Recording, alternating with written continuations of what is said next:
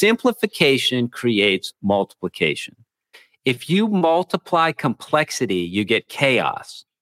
If you multiply simplicity, you get profitability. Welcome to the Growability Podcast, your home for leadership, management, and marketing education, where we teach business and nonprofit leaders how to flourish in life and work. In today's episode, we talk about the 8th step of the Growability model, pruning.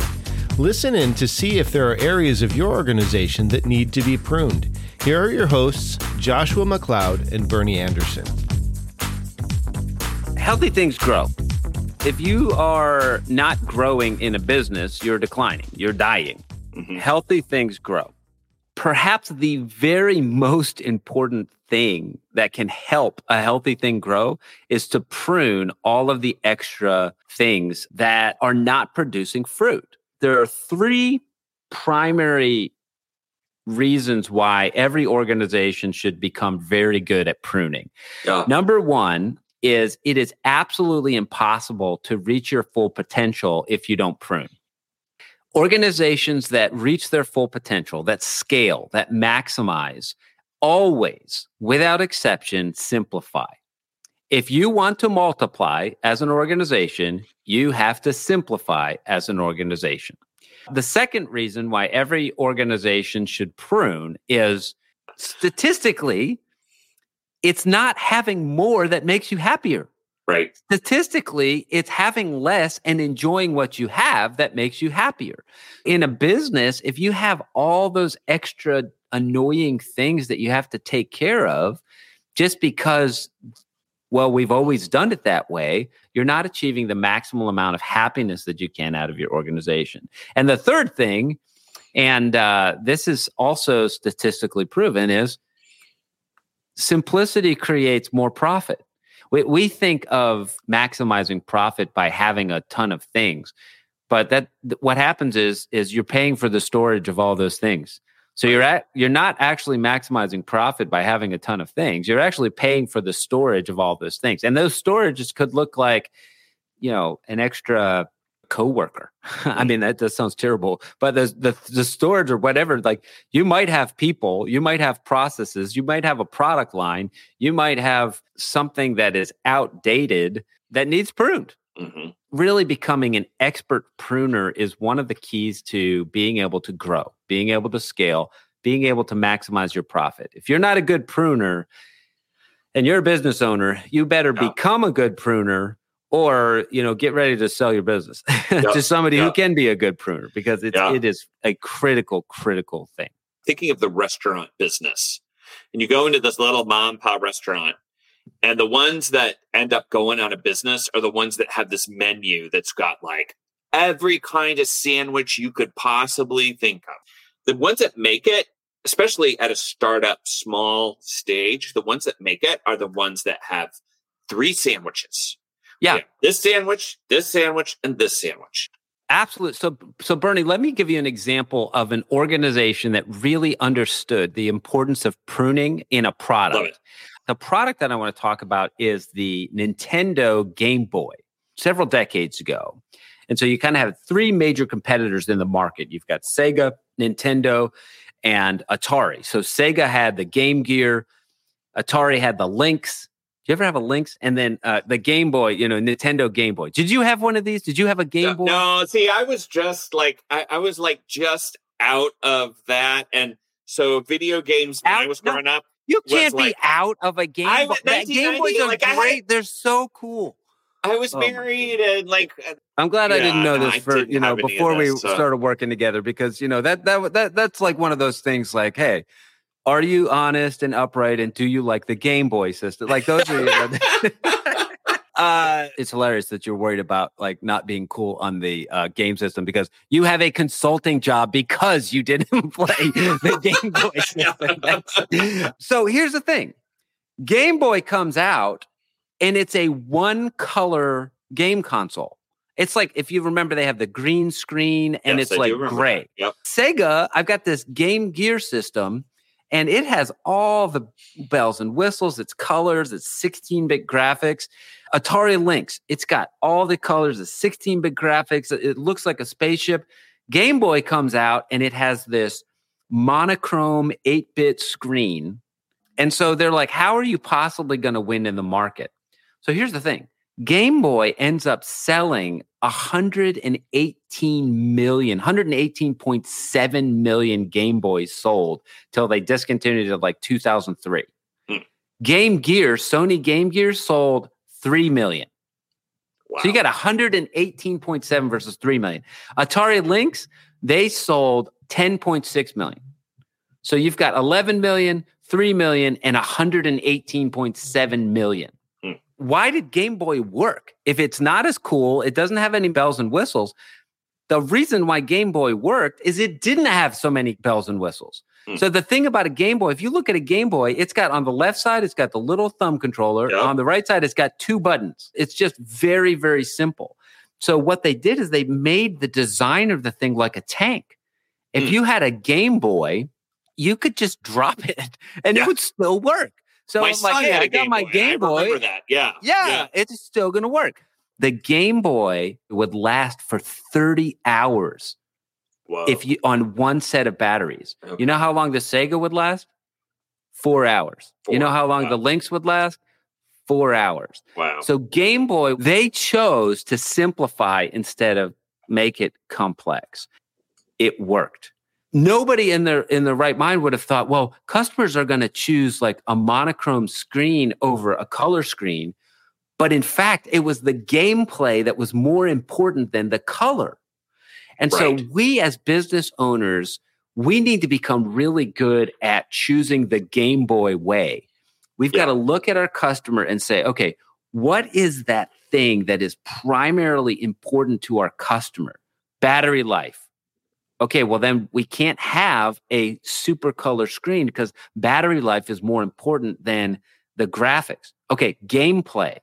Well, it's not about graphics. It's gameplay over graphics. Okay, let's simplify the buttons so that any kid can pick up this thing. It's got 2 things. I know what to do. I push this button or this button. It's all that's on there. It's really important that you prune your product offering so that you don't have things that are unnecessary that are just causing extra stress and extra money when you can create a streamlined product. So I can give you a good example. If we're going to go back to the old days of computing and gaming and all of that. Yeah. Do you remember, like yahoo.com, which I think is, I don't know if that's still. So Yahoo for a while was the primary search in the early days of the internet. Yahoo was the thing. Companies paid tens of thousands, hundreds of thousands of dollars, maybe millions of dollars to be on the Yahoo front page. So when you go to the Yahoo page as a user, I hated it so much because there was like this mess of stuff. And then this little upstart company named Google came along, and what did they do? Took it all away. There's nothing on that Google page except search and a button. And that is how Google became the most used search engine, like to this day. Yeah. Because they simplified and took everything else away. We have somehow in our society got this idea that extra variety makes us happier.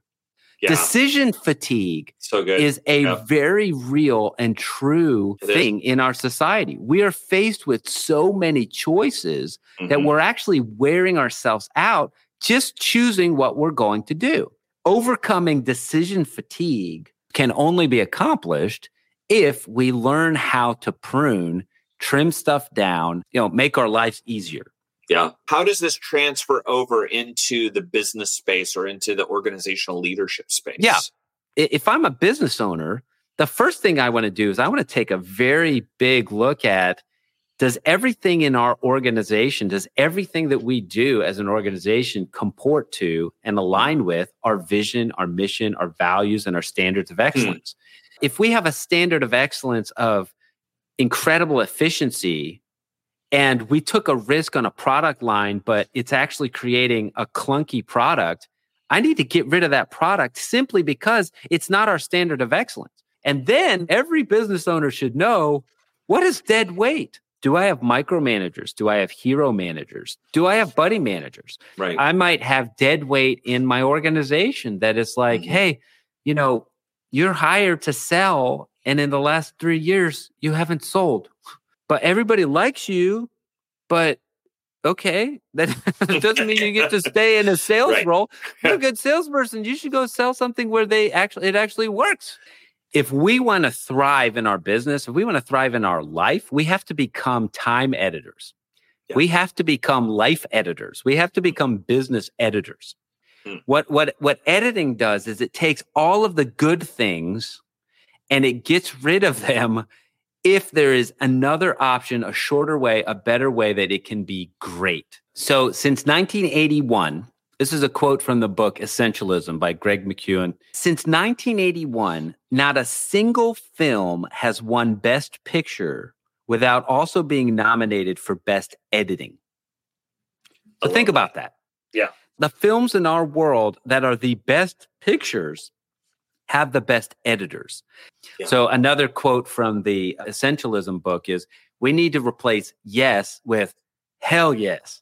We need to replace yeah with oh yeah. You know that you've got, if it is not exceptional, then leave it, cut it, get rid of it. Pruning isn't necessarily easy. It hurts, but it's super critical. That's right. Yeah. So every business needs a gardener. Every business needs someone who's going to be able to come in and do this. And as a business owner, as the organizational leader, oftentimes that's your job. The 80-20 principle seems to really apply to this a lot. And I think, again, it's one of those things that if you look it up and you read what scholars and what people say, it's like, is this a thing? Is this not a thing? But really, it does seem to end up working out that 80% of your growth comes from 20% of a source, right? Like it just seems to kind of work out that way. So really keeping an eye on that. Where is 80% of my business? What's the 20% that's actually producing the 80%? That's exactly what is the 20% that's producing the most good. Yep. That becomes the foundation for that doesn't get pruned. That's right. If I find out that 20% of what I'm doing is producing 80% of the results, then I start at that 20%. At that point, everything else is suspect. Game. Yeah. Everything else is fair game. Look, if we need to trim this, we're going to trim this. We had the tree in my neighbor's yard had never been pruned, and it was an apple tree. And I went over there one day. I was like, "Hey, can I? I'm going to prune this thing up." So I was looking at how to prune apple trees on the internet. Right. And one of the things it said